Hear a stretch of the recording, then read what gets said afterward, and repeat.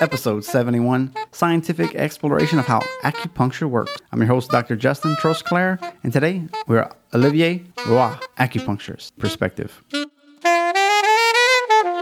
Join 2017 Podcast Awards nominated host Dr. Justin Trosclair as he gets a rarely seen look into the specialties of all types of doctors and guests, plus marketing, travel tips, struggles, goals, and relationship advice.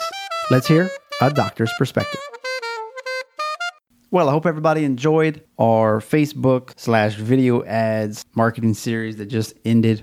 Of course, we're going to cover more of that in future episodes. In fact, we'll have one in a couple of weeks with an optometry group in the United Kingdom. But today, we hear from a Montreal acupuncturist, Olivier Roy. He's going to discuss electrical pathways that acupuncture works on. And when we talk about acupuncture points, we try to find out, is it nerve endings? Is it random years of practice where people found them? Or is there some kind of scientific reasoning for these acupuncture points? We're going to talk about like the functional connectivity in the brain and the pathways it goes on, how it can help pain, but then there's like at least 50 other things that you can use acupuncture for.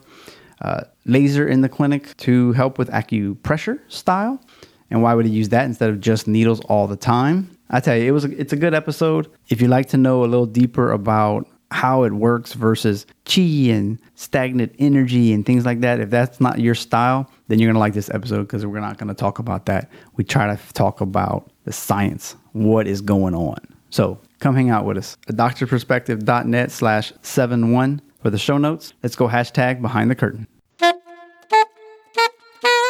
Live from China in Montreal, we got a great guest, a Canadian guest who can speak more than one language. He's an acupuncturist, and I'm so excited to have him on the show. Olivier Roy.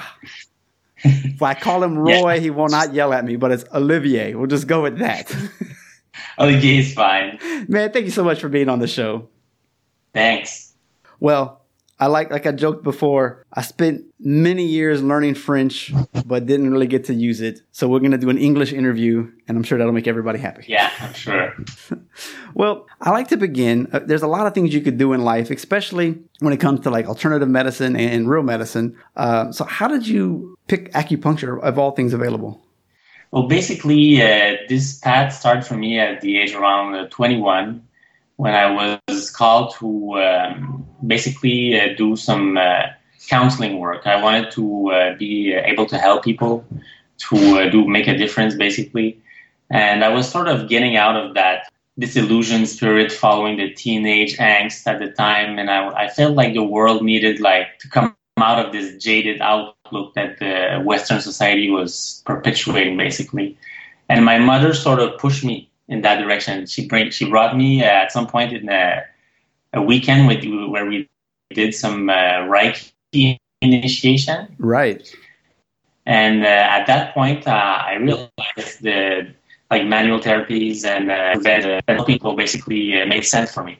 So I started a training basically in massage therapy at that point. And I focused on traditional approaches like traditional Thai massage, yoga, etc. And after that, I sort of steered in a more precise direction towards traditional Chinese medicine, acupuncture. Are we back? Okay. Yeah, sorry about that. So you've been in the field for almost 15 years, you said. And practicing precisely acupuncture for 11 years. And shortly after my basic training, I decided to focus on traditional Japanese acupuncture. So that basically revolves around the hara, like the palpation of the abdomen, diagnosis through the abdomen, and treatment through the abdomen. And a few years ago, I added laser acupuncture to my field of practice. And I've always used also, since the beginning, since I've been practicing massage therapy, acupressure as well. That's one of the main tools I also give to the patients so that it can work at home between the treatments. They can work on different points without personally. When you're saying like cold laser, is that something that the patients can do at home, or is it just a unit that you've purchased? It's actually a unit that I use in the clinic. Yeah, it's not. I know some of those units. Yeah, it's probably the future of laser that people will be doing it by themselves. You know, those lasers will become cheaper and cheaper with time, and people will be able probably home, because it's such a no nonsense approach. Basically, you have to know where the point is, and you can stimulate it. So it's you don't need like a specific training like acupuncture where you would be risking injury with a needle, basically, because the laser, the only thing you have to know is don't put it in your eyes, basically, right? The one that I have, it has an aperture that you can screw on it, and then it takes it from like, a big hole to a tip to where it's probably the size of, not necessarily a ballpoint pen, but definitely to where it like takes all that energy and concentrates it. So it's kind of like very pinpoint dosage. Is that the kind that you use, or is it more of the wide opening? Kinds. I use three kinds. One is like a surface array, where I would like work on joints and like larger surface areas. And then like that one is not actually like a specific laser per se. It's diodes, electroluminescent diodes. Right, diodes LEDs are powerful diodes that will inundate the whole area. And then I'll use the actual laser probe to get the actual precise dose of photon you want to administer. And I use two different wavelengths. I use the red wavelength, which is associated with the one that we use to quote unquote replace the acupuncture needles, because you can actually do reflex points with that one. You can do auricular points with that one. And for more the local treatments to go, for example, on the spine or through the muscle, I'll use the infrared. And both of those, red and infrared, they're actually like pinpoint probes. They work like they're focused on one point at a time. That's great. When we're talking acupuncture, we're talking, you've already mentioned spine and kind of back pain and things. You showed your point to your shoulder a second ago. What are some of the, when we're talking about like, I want something that's going to show research. I want to know that if I try acupuncture, I'm not just going to throw my money away. What have you found to be either evidence-based or things you've seen in the clinic all day long that just responds and you're very confident in treating? Well, basically what I'm seeing in the clinic in majority is pain, whether it be physical pain or emotional pain. So like that's the main thing people go to acupuncture for. And it's a good idea because it's one of the things that's been most studied for the actual efficacy of acupuncture. There was a really good literature review that was published last year by the Australian Acupuncture Association.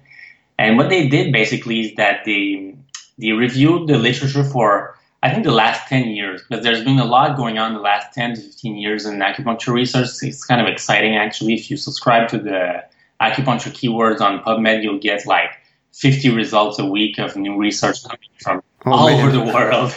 A lot of it is coming from Asia, but also Brazil, everywhere. Like it's a hot topic in research right now. And what they found is like there's now, like in terms of evidence, they found a little over 50 different indications for acupuncture in terms of efficacy. So right off the bat, like we can name pain, of course, like chronic pain, acute pain, anxiety, insomnia, depression, painful menses, headaches, migraine, hot flashes, constipation, IBS, and the list goes on. It's a lot of functional issues, basically. A lot of things that like would respond to different medication. You can basically treat it with acupuncture. Okay, this is what I'm excited to know. And if it's anything like chiropractic, it's kind of like the research quite hasn't caught up to clinical results. How does it work? Are we moving chi? Do we have a more scientific reason on why it works versus chi and hot and cold and stuff like that being unbalanced? Yeah, that's actually a pretty common misconception about acupuncture. Like people think, okay, it might work.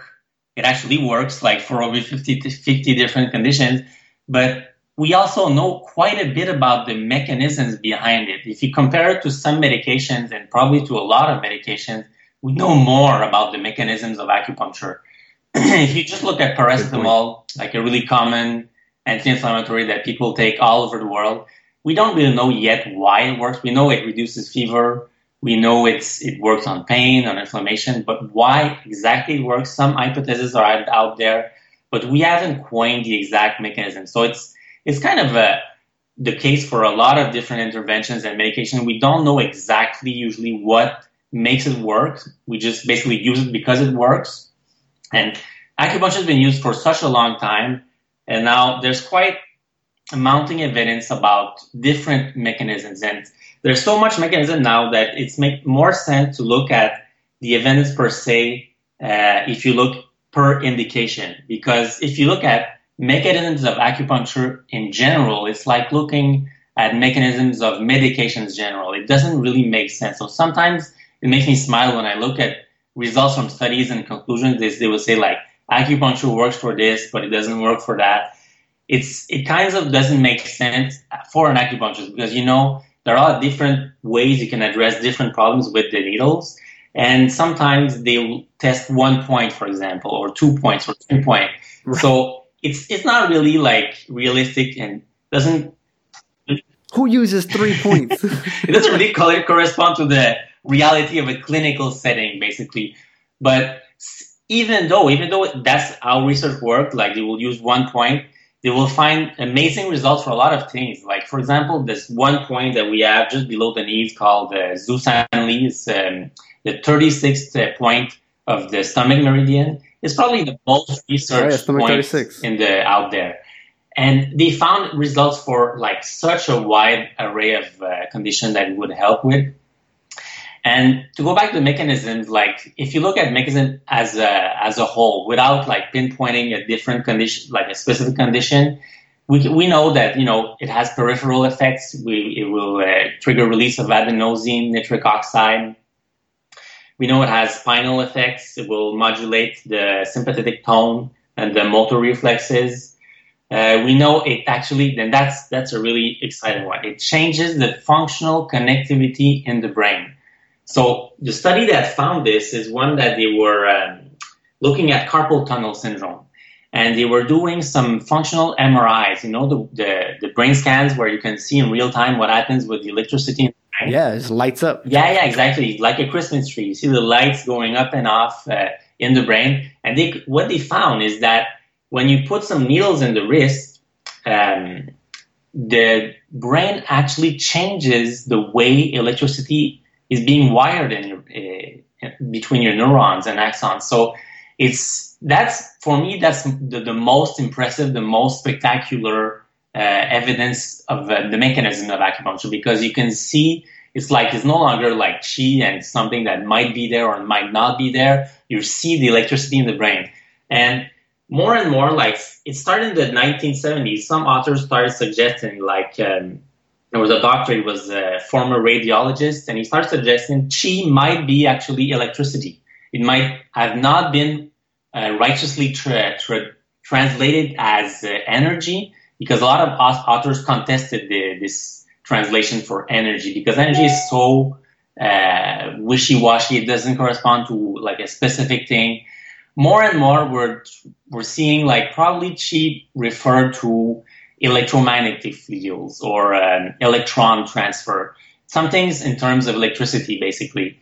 Like nerve endings potentially as well? Well, nerve endings is interesting path, because a lot of points will correspond to nerve endings. But the one thing that is the common denominator for all points is not actually nerve endings. It's the place in the skin where the electrical resistance is lowered. Basically, you would call them in martial arts the place where you would want to hit the opponent, because that's the place where he's weaker, because the resistance is lower. So you can actually measure that in terms of electrical output. You can measure on the skin where the threshold points were described, the electrical resistance is lower. So that's the only, as far as I know, the only common denominator with all the points that have been found in the literature. Of course, some, like you said, are in nerve endings or like close to nerve plexuses, but it's not always the case. A lot of like extrameridian points and a lot of extremity points, they're not necessarily on a nerve ending. So the common denominator is really related to actually the resistance of electricity on the area. So 2 questions then. When we're talking about needles, Does that still work if you're using an electric acupuncture pin or the cold laser? Do you still get the same type of firing into the brain, or that's just a different study that hasn't maybe been done yet? Well, what's interesting is that a lot more and more studies are coming out that compare head-to-head acupressure with acupuncture. And there was a few studies in the last 2 years. They were focusing on painful menses and labor pain for the pregnancy. And they found that they're quite comparable. It's in the sense that they're both effective. So probably the needle, like there's something there, the needle, of course, is like it's ancient technology, basically. It's like if you look at the needle, it's a dipole. You'll find a north and a south pole to the needle. The solenoid of the traditional needle also works at influencing your electromagnetic field. And if you look on my Instagram, I put a video at the very beginning. I started posting on Instagram where I put the needle in my hand and I just dropped like a few, the styrofoam bubbles that they put in mattresses and cushions. And you can see the difference with my hand with the needle on and with my hand with no needle. What happens basically is that the small styrofoam bubbles, they will gather and stick to the skin where the needle is. So the effect of the needle is instantaneous in terms of the electromagnetic field. You can see an instantaneous raise in the resistance on the surface of the skin. So there's something there with the needle. But one of my mentors, what he used to say when he started his seminar is called Dr. Zhu. He's specialized in scalp acupuncture. And I went to Malaysia last spring to get a training with him. And he started his seminar saying, okay, so who in the group saved a life or saved lives with acupuncture? And as expected, maybe 1%, 2% out of 30 people raised their hands, because it's a loaded question. Yeah, we're used to treating chronic conditions basically in the clinic, usually when we're involved with acupuncture in the West. So, but he has a long-standing experience in the emergency department, and he started saying basically, if you haven't saved lives with acupuncture and been practicing for a few years now, you've only been told a part of the story. And he went on with this scalp acupuncture theory and how, the electromagnetic field starts from the head and how you can act very precisely on the electromagnetic field, pinpointing points on the head. But what he also said that stayed with me, he said, in case of an emergency, use your nails. If you don't have needles, use your nails, do some kind of little damage on the skin and you'll get some kind of results, So the needle also works in the sense that you make a hole in the skin, right? The hole needs to be healed by the body. And what we think with the research on the conjunctive tissue, the Dr. Hélène Langevin, she made big steps in that direction with the research with the connective tissue. And actually, it kind of resonates with newer foundings. I don't know if you heard about the new organ they found, the 80th organ called the interstitium. No, maybe I've missed that one. Okay, you have to read about that one. It's actually a groundbreaking paper, and the senior author of this paper, called Dr. Neil Teese, he commented on the fact that what they found basically is space between the tissues, and they used to miss out because when they do the exam with the microscope, they usually take out this layer before they can do their microscope readings. And they use a different kind of microscope, actually one using lasers. We're talking about lasers again. And they found that this space between the tissue is where the electricity travels in the body. And Dr. Neil Teese, the senior author, he actually commented, he said, this will lead us to further pinpoint and detail the mechanisms of acupuncture, because those little beams of protein in these interspaces of tissues, they allow for the electricity to be transmitted throughout the body without any given structure like nerves or other things that have been described. That's our Cat 5 cable. That's our highway, apparently, that we were just not even worried about. It's our Wi-Fi connection, probably. So there's a lot to be still discovered because it's ongoing. Science is an ongoing process. But my stance basically on qi, to respond to your question, is qi is electricity. Okay. That's the simplest, down-to-earth, most convenient way to talk about qi today, in the scientific terms. Yeah, I'm a chiropractor, and some of us use the word innate intelligence. And it's like, that's a really weird word, but I always thought of it like it's kind of homeostasis, Your body is going to give you a fever because you got something and it's going to try to kill it. It's just trying to get you back even. Yeah. And I know that's a whole hot debated topic on our end of the spectrum, but we'll just leave it at that. We've got some terms that could be considered outdated. We're trying to update them so that at least, the more the community, the general public and the medical community can understand what it is that we're doing. And I think more likely to refer. So I do have a follow-up.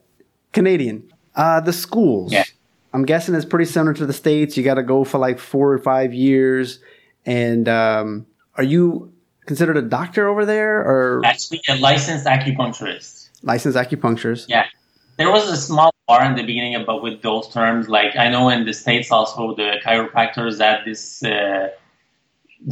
turf war with the doctors. Like in terms of, I think now in the States they can call themselves doctors, the chiropractors, right? Of course. Yeah. Depending on the state, the acupuncturist, only like a couple states allow you to say doctor, even though you went, Yeah. It's like it's a doctorate school, but now I can only call myself licensed. It's like, all right, whatever. We know, we all know what it means. Yeah. So I'd rather not be called a doctor anyway, to be quite honest. Okay. Are y'all covered by the healthcare system over there, or is it cash? It's evolving. Basically, like a part of it is if you get injured in a road accident, you get some kind of coverage. If you get injured on the workplace, also you get some kind of coverage. But a lot of acupuncturists like myself don't accept this plan. It's probably gonna get there in the future. Like eventually, probably acupuncture will be integrated in the hospitals. It will be integrated in the system, but it's not there yet. It's mostly private practice. So your private practice, do you happen to have any little marketing gems that helps you to keep your new patients and keep your patients that you already have satisfied and coming back from time to time? Well, basically, it's like it's nothing complicated. I just try to keep it really simple, like staying myself, being honest with people, telling them what I can do, I can't do for them, being there for them, when they have a question. I think that always works. Basically, like it's a question of staying human, because a lot of people, when they come to us, I think they've been through a lot of different things that didn't work most of the time. Mm-hmm. And this sometimes like they lose trust in the whole healthcare as the system, and they're trying something new, and they want to be heard. They want to be to know that we can tell them what we can do for them and what are the limits of the intervention. So I try to keep it honest, and really simple, and to stay myself, basically, because if you try to sell what you're doing to people, people will know it, they'll feel it. So in terms of marketing, like for me, it's more about like being able to talk about what I'm doing, be able to write about what I'm doing, to be able to network with the different actors in the healthcare environment in my area. It more relates to a way of doing than an actual like key secrets of marketing, if you would. Right. When you got nice branding, your Instagram's nice, your email templates are good. I mean, you got a nice professional image out there, which is obviously a bonus and something that you've obviously worked hard to keep and create. Thanks. So it looks good. Thanks. Yeah. It's amazing though, when you give people what they want and treat them like a human being, it's like they respond to that. They don't want to, like you said, they don't want to be sold. It's so true. So I love it. Whether it's China, Canada, or America, people are people, and they tend to respond in very similar ways. Any suggestions for, it could be the college kid who's trying to figure out what they want to do with life, or the acupuncturist who's not quite happy in their job, whether it's because of finances or they're kind of struggling. Any kind of advice that you can give? Like basically people that think about doing acupuncture. Yeah, either they're thinking about doing it, or someone like who's been doing it for 4 or 5 years and just like, man, I'm barely making my rent. It's just not financially. Like, is there a way? Any advice to just have them like mind shift? You should do acupuncture. You need to go to maybe a different kind of seminar because you've lost the passion, or there's something going on that you're not maybe as successful as you should be with this amazing. Right after that, I'd say just don't do it.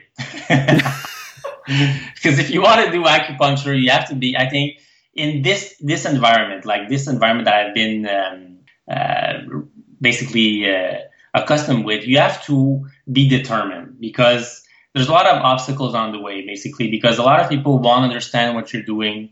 A lot of people will like try to diss what you're doing because there's a lot of misconception, like we said earlier, around the science, basically surrounding acupuncture.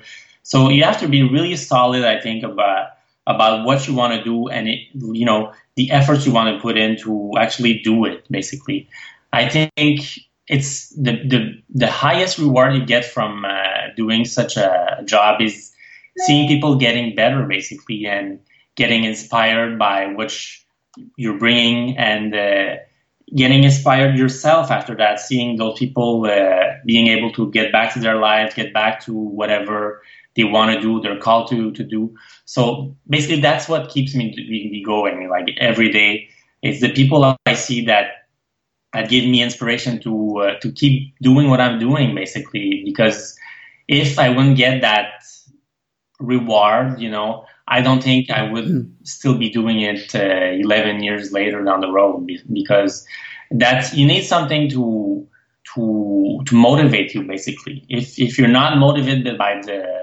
a good reason to do what you're doing, it will just become another job, like the one before that you thought it wasn't good enough, Yeah, it's easy burnout. If all you focus about is the financial reward, you'll be burned out. But if you got the why, I'm helping people on a regular basis. Okay. Yeah.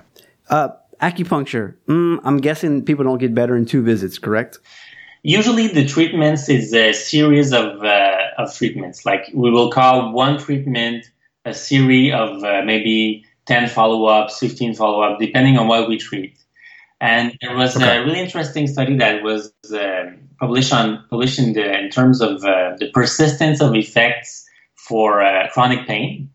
And it was published in 2017, last year, actually. And for me, it's like a redefinition of cost effectiveness in terms of healthcare, because what they found, it's on a whole new level. They found that 12 months after the intervention, which basically consisted of, if I remember correctly, it was between 10 and 15 treatments in that case, they found that 90% of the effect of the treatments was still there after 12 months. That's huge. Yeah, that's really huge, because most studies, they will end the follow-up at 3 months if you look at other interventions or medications, and you don't have information after that. Sometimes 6 months, but that's considered like exceptional. And so 12 months, that's like a whole new benchmark for evaluating cost effectiveness in terms of interventions. And what I'd be curious to see is, what if they did like pursue the study for 3 years or 4 years? What would they have found, Because 90% after 12 months is basically like the effect is still there, So it does make sense, like, to do the treatment like your acupuncturist tells you to do, to go through the course of treatments and basically do it until the end. It's like, sometimes I'll use the example with my patients. Most people have taken antibiotics once in their life, right? And I'll say, you remember the doctor, when he prescribed antibiotics, he's told you have to tell them to take them for 3 days or 10 days or whatever. And if you stop before, you might get a relapse from the infection. It's not like you lose the effect from the acupuncture if you stop after you've gotten the effect. But I think there's like a sweet spot that's usually there for most conditions. And there's not a lot of research that like focuses on the dose of acupuncture, if you would want to call it that. But those that did focus on that, they found usually the sweet spot is around 12 treatments for a lot of conditions. And then sometimes you need to like do some more treatments later on, maybe the following year, or if the symptoms come back. But there's usually a sweet spot of a certain amount of seance you need to do before you get the results, the long-lasting results.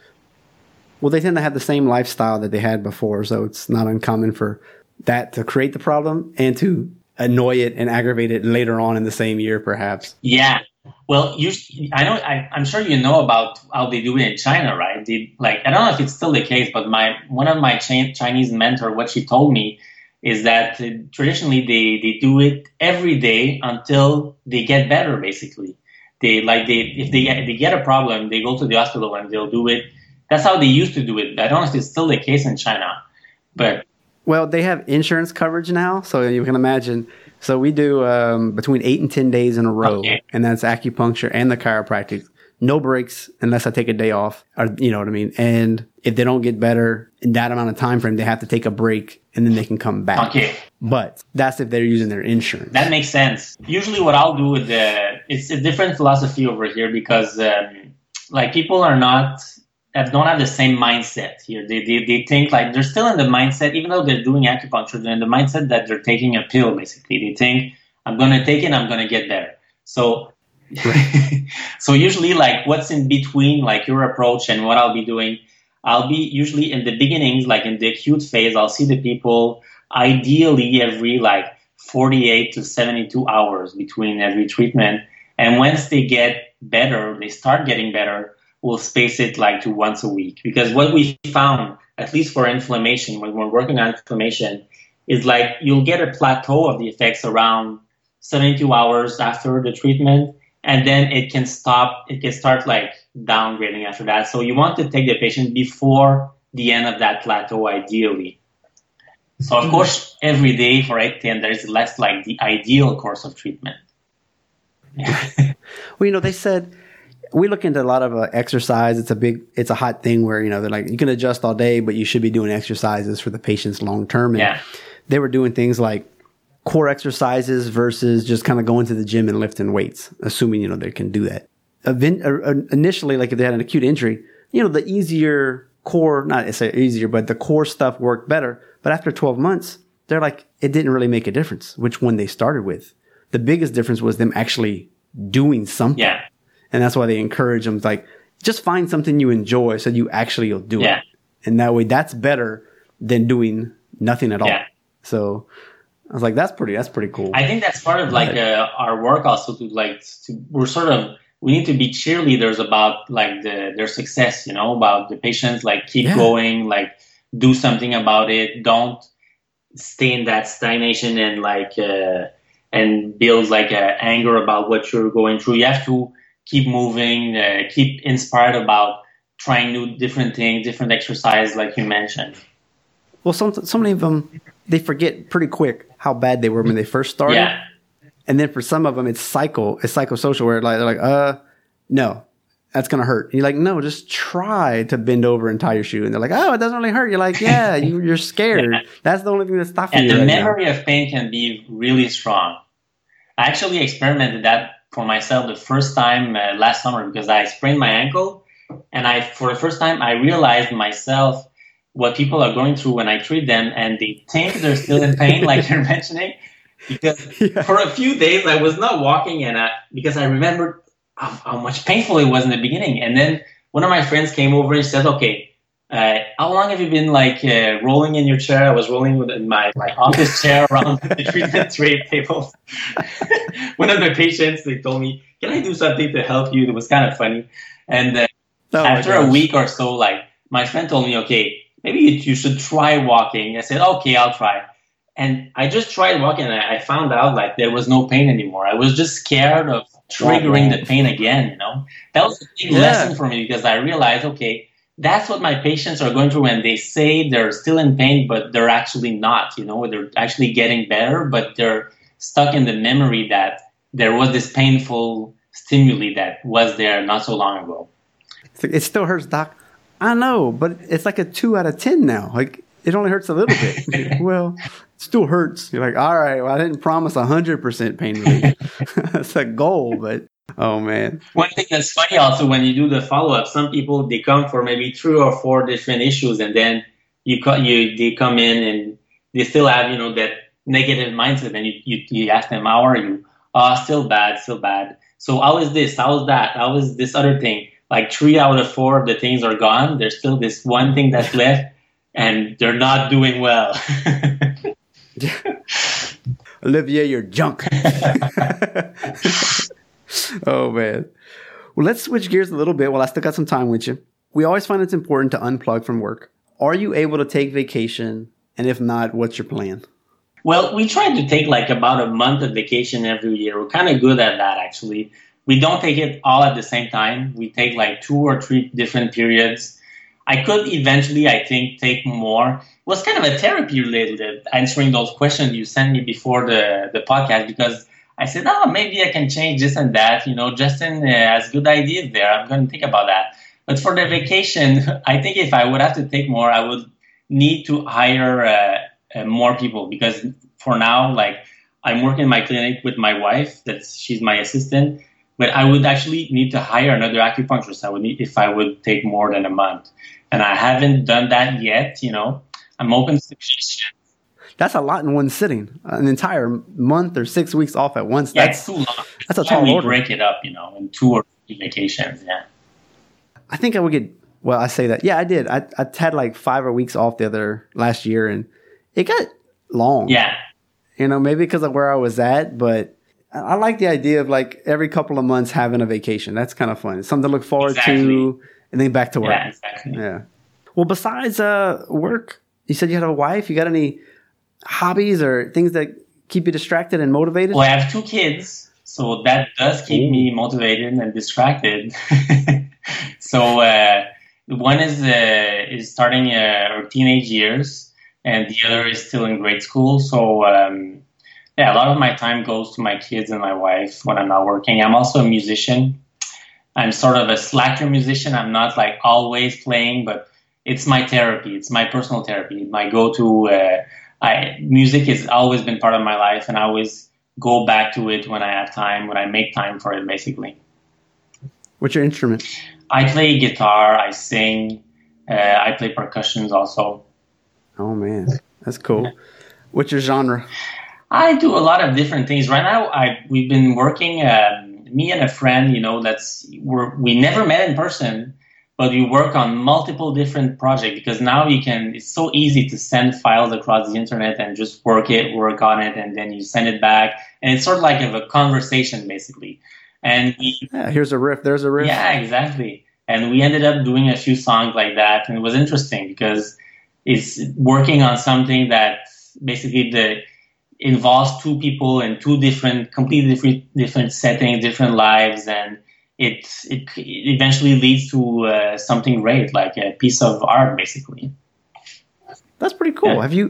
Have you ever looked at like Fiverr or something like that, where you do bust out a little jingle for somebody's? I actually started using Fiverr for my website. I'm in contact right now with a guy in India, and he's working on the scheduling app for my website, and it's been an enjoyable experience because I've been chatting, talking about life, in general. Also, it's a different rhythm over there, so I'm not like pushing too much. But he's not done yet. You see, the date is past due, so. Not sure about Fiverr yet, but I started experiencing with it.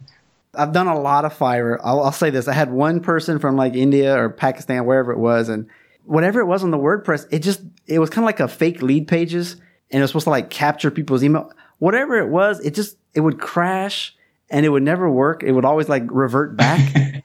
And it took 2 weeks longer than you used to. And I was just like, you know what? I'm done with you. And I felt bad, but I didn't feel bad because you didn't deliver. Yeah. But everything else I've done, I've gotten jingles, lots of like logos. I'm getting a business card made as we speak. T-shirt designs. I just love it. I can't say enough good things about Fiverr. However, I have spent some money that I wish I could get back because the product returned. I was like, dang, all right, I got to start over.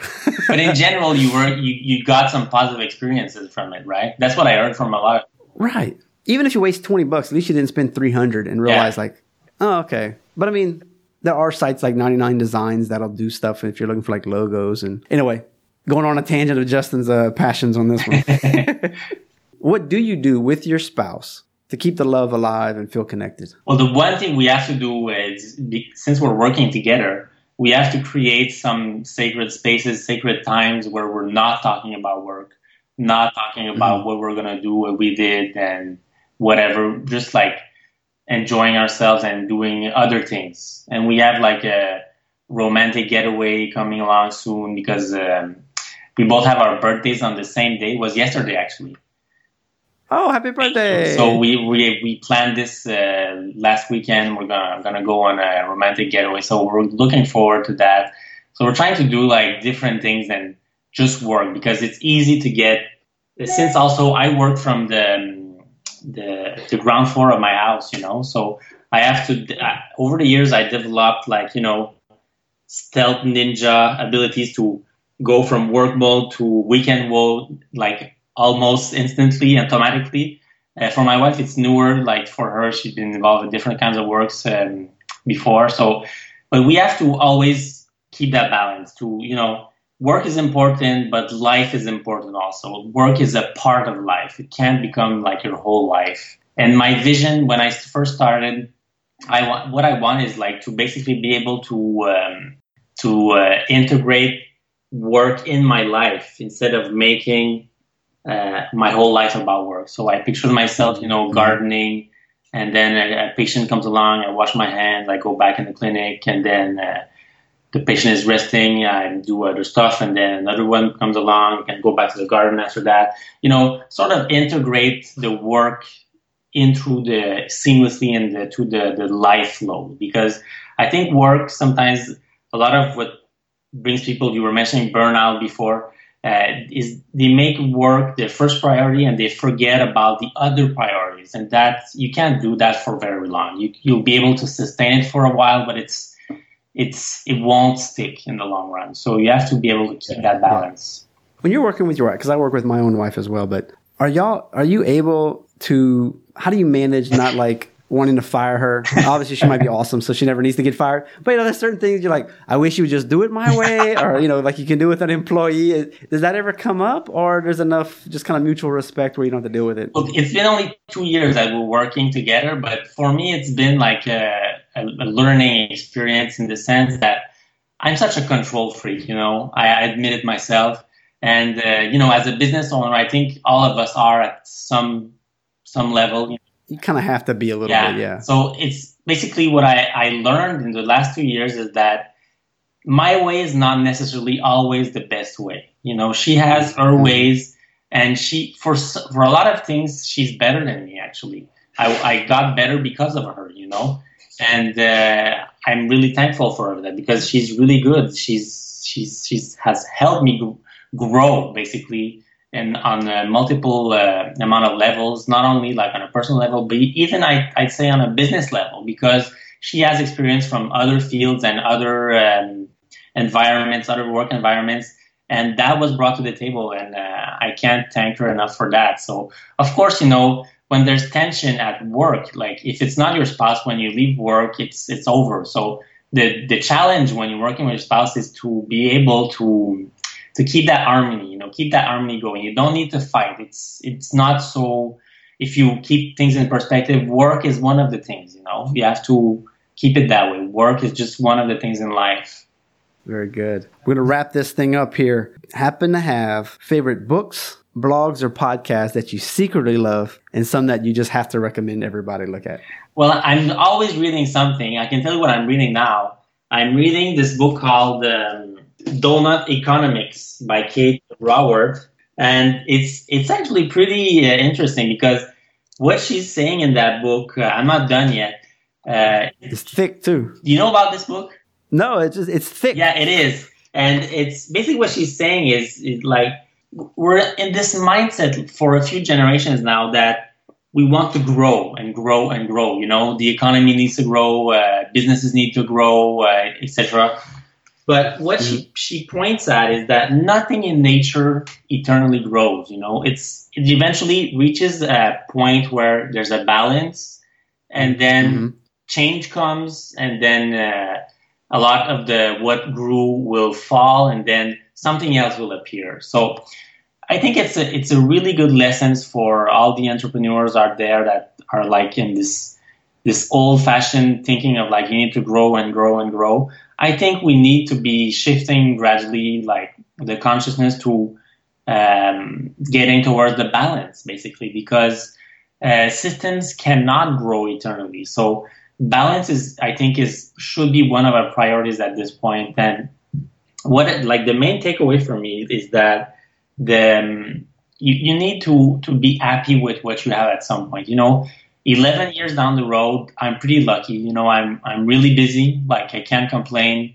And it's not about, always wanting more at this point. It's about, sharing what I know and being able to keep helping people, but not developing, this never-ending appetite for more, basically. I think of the banks, at least in America, we had that big fallout a while back. And it's like, you got the shareholders who always want dividends in retirement. And then you also have the side where like, okay, you make so much profit. You don't think you could pony up a little bit more for better wages or for better health insurance coverage for your employees or something? It's like, sure, there'll be a dip in your profit, but $500 million profit is still pretty good. Maybe it wasn't 650, but you supported all your employees so much better. Yeah. It's like, but no, we need to make 700 million this year. It's like, all right, well, okay. But at some point there's got to be a balance, and there's got to be exactly. And as far as reading goes, what I try to do these days, when I read, I try to write something about it afterwards, to keep my brain alive. And also I put my wife to this assignment also, because a lot of books she reads, I look at them and I said, wow, that looks interesting, but I have no time. So I tell her, okay, I'll pay you for your time. I'll give you a certain amount per hour that you'll need to do a resume of that book. And she spits out 10 or 20 pages of resume, and I read it. And I feel like I've read another book. I haven't, of course, but I learn new things, And I have a few lying around right now. One of the ones that I'm looking forward to read is one called ADHD in France. It's in French. It's ADHD pour en finir avec le dopage de nos enfants. It's actually packed with evidence, and it literally translates to ADHD coming to an end to doping kids. So it's really interesting. I'm looking forward to writing a piece about it, trying to create a patchwork with the evidence about acupuncture for ADHD, because one of my main interests is working with kids also. We haven't talked about that, but so I want to study a little more about that before I write something. But there's something to be learned about how we're doing things with kids in general, because acupuncture can work for so many things, but kids, and especially, they respond so fast to the treatment because their metabolism is so fast, and they usually need a lot less treatment that adults need. Adults will need more treatments. Kids will need a lot less in general. I'll make the note that make sure people to stay at the end of the episode for the thing about kids. But if you have a couple minutes, talk about what it is that you're passionate about with the kids. What are you treating with kids, so that people from around the world can be like, oh, I didn't even think about acupuncture for X, Y, and Z. And my kid has that, and it's so frustrating. So if you could, take a couple minutes and talk about that. Yeah, sure. Well, actually, this passion was ignited because my oldest daughter, she has peanut allergy. And the first time that it happened, she was sitting on my lap, and we were eating this delicious Thai style of dish that had basically peanut sauce in.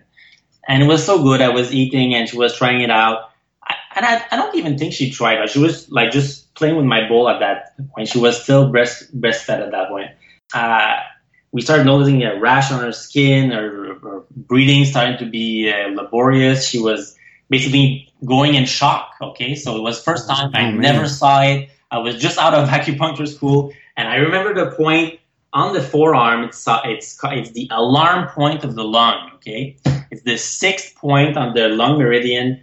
And I said, what the hell? I'm going to try it. I had a needle. I basically stabbed her with the needle, because what I remember from the class is that you have to do really strong stimulation in case of shock. So I did it on both sides, and I really, stimulated the needles. And to my surprise, lo and behold, it worked. Okay, she did not need any hospital intervention, and I actually repeated the experience 3 or 4 times. On the 3rd time, I remember I was just coming home, and at that time my sister was living upstairs, and she was with my daughter, and she forgot about the peanut butter jar on her counter.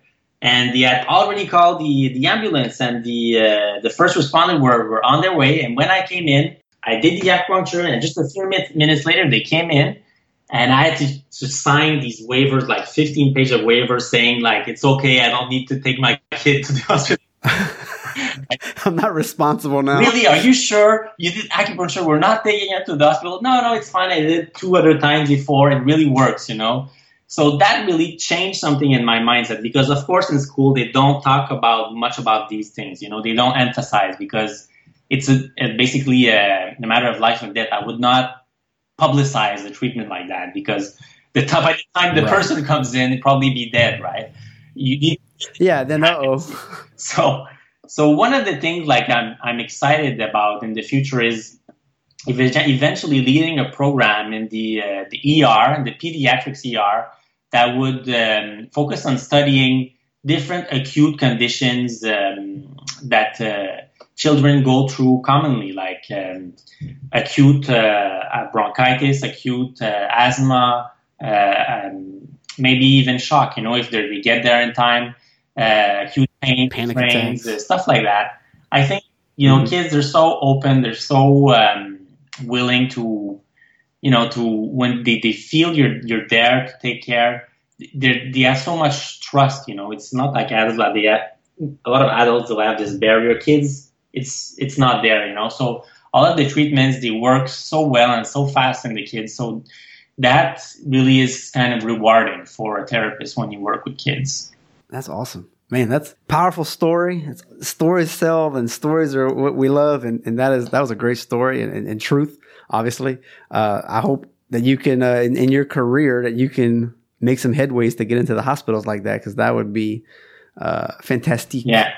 I do work sometimes in the hospital. I do hospital and home calls. Actually, my Wednesdays are dedicated to hospitals and home calls. So I do, but when I do that, I'm hired by the patient. It's not like a job in the hospital.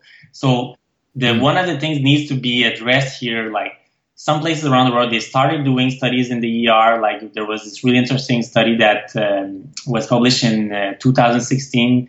They found that for acute pain, acupuncture actually beats intravenous morphine, not only in terms of safety. Of course, like everybody knew that, but it actually beats it in terms of efficacy and in terms of rapidity of onset of effects. Basically, it works faster than the intravenous morphine because, like we mentioned earlier, it's electrical reaction, And the doctor I talked to you about a few minutes ago, he actually in the ER, he allegedly brought people back from the dead that cardiac arrest, because by the time he injected the medication, the patient his heart is not pumping anymore. But when he put the needle on the head, something is triggered on the electrical level, and that's what he says. I haven't seen with my eyes, but he says that he actually brought a few patients back from the dead like that. So a lot of what we're doing with acupuncture, it works on an instantaneous level. And for acute pain, it's so rewarding because it's not like treating acute pain like we were saying earlier, like you need 10 or 12 treatments. When you treat acute pains, a lot of times, like the patient is better when they get off the table, right? So I think a lot of the studies that are going on different places around the world that are focusing on ER interventions, some of this needs to be happening here also. I'd like to be part of that eventually. Well, I wish you the luck on that one. I know that's going to be an uphill battle and trying to figure out who you got to talk to. And so, yeah, hopefully we can help you with that somehow. So, well, how can people get in contact with you? Websites, social media, all that jazz? Well, I'm pretty well referenced on Google. So if you type my name on Google, you'll find me pretty quick. If you type Acupuncture Montreal on Google, you'll find it also. My website address is laclinique.net. So it's kind of fun. It's kind of a funny name because net in French, it refers to the internet, but it also can refer to clean. So that's why I chose .net instead of .com, because it also means the clean clinic. So it spells LACLINIQUE.net, laclinique.net. You can find me there. I have Instagram. profile that we try to keep alive, a few posts a week. It's Clinic Shanti. So Shanti is spelled Shanti. We also post on Facebook on the same name. We have a page with the same name on Facebook. So you can find us there. You can reach us there. What is that? Clinique Shanti. What's that about? Basically, Shanti refers to the origins of when I started. Because when I started, like I mentioned, I was doing massage therapy. I was teaching yoga. And Shanti just refers to an ancient Sanskrit word that refers to peace, So I realized when I first started, what do I want to bring out there? What's the one thing I want people to, take back from their experience coming to see me?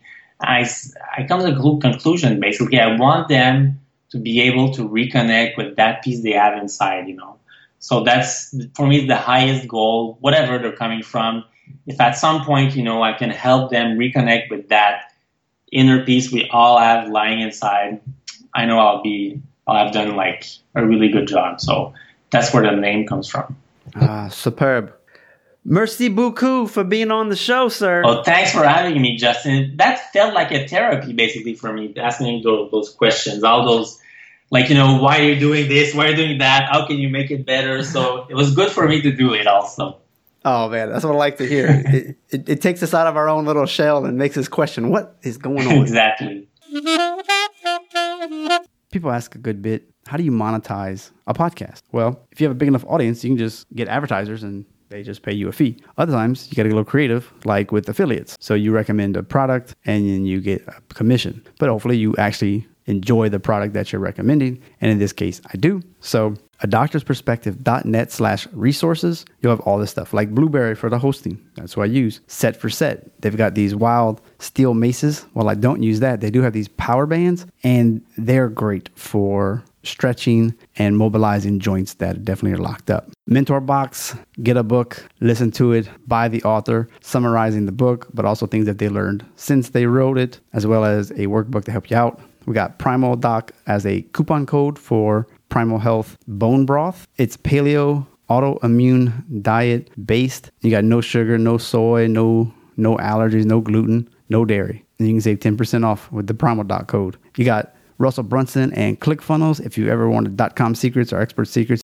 if you click that link, you can get the book at a good price, as well as help me out. And then underneath that, Amazon, anything that the guests recommend, if you see a hot link, a blue link in the show notes, if you click those and buy one of their books or one of the products, I'll get a little piece of that. And I appreciate it. We have got new t-shirts. We got a Louisiana theme. It's my home state, so I'm kind of fond of it. We've got a Make Lemon Out of Lemonades t-shirt, and of course some chiropractic shirts that are tongue-in-cheek, but hopefully you guys like them, and gals. Also, if you're into lessons learned in China, my first book, exercises, stretches to help with numbness, budgeting, all that type of thing, you can try 4 chapters free at doctorsperspective.net/chapters. Also, acupuncture, if you like no needle acupuncture, if you like that idea, if you always wanted to try it but you don't have one nearby, or you just don't have 2 hours a day to go, commuting and getting the treatment and everything, this is something you can do at your house, 30 minutes for a little over a week, and you can see results. Now, doctorsperspective.net/NA protocol, as in needless acupuncture. So NA protocol, and you get 4 chapters for free. These complete with the words and the pictures and how to do it, when you should do it, all those types of questions. Anxiety, insomnia, back pain, headaches. So check that out. You'll be forwarded to a page with a video, and all you got to do is put your email in. And if you don't like the upsell after that, just scroll to the bottom, click no, and then you'll get to the next page to where you can actually download them. Also, if you've looked at doing an acupuncture pin, it's kind of like a TINS unit you would use for your muscles, but it's been modified for stimulating acupuncture points, run off of a 9-volt battery. You can go to doctorsperspective.net/epin, and you can buy that on the website as well. Thank y'all so much for checking out all these resources. And if you have any questions, please let me know. Rank us 5 stars, leave a review. Greatly appreciated. As always, if you have any special guests that you would love to hear or a series that you would like, reach out. On the top right of the website, you have all the social media icons. Just click the one that's your favorite and connect. We just went #behind the curtain, and this episode has come to an end. I hope you got the right dose for your optimal life. Please spread the word about this podcast by telling 2 friends, sharing on social media, And visit the show notes on adoctorsperspective.net to see all the references from today's guest. A sincere thank you in advance. You've been listening to Dr. Justin Trosclair, giving you a doctor's perspective.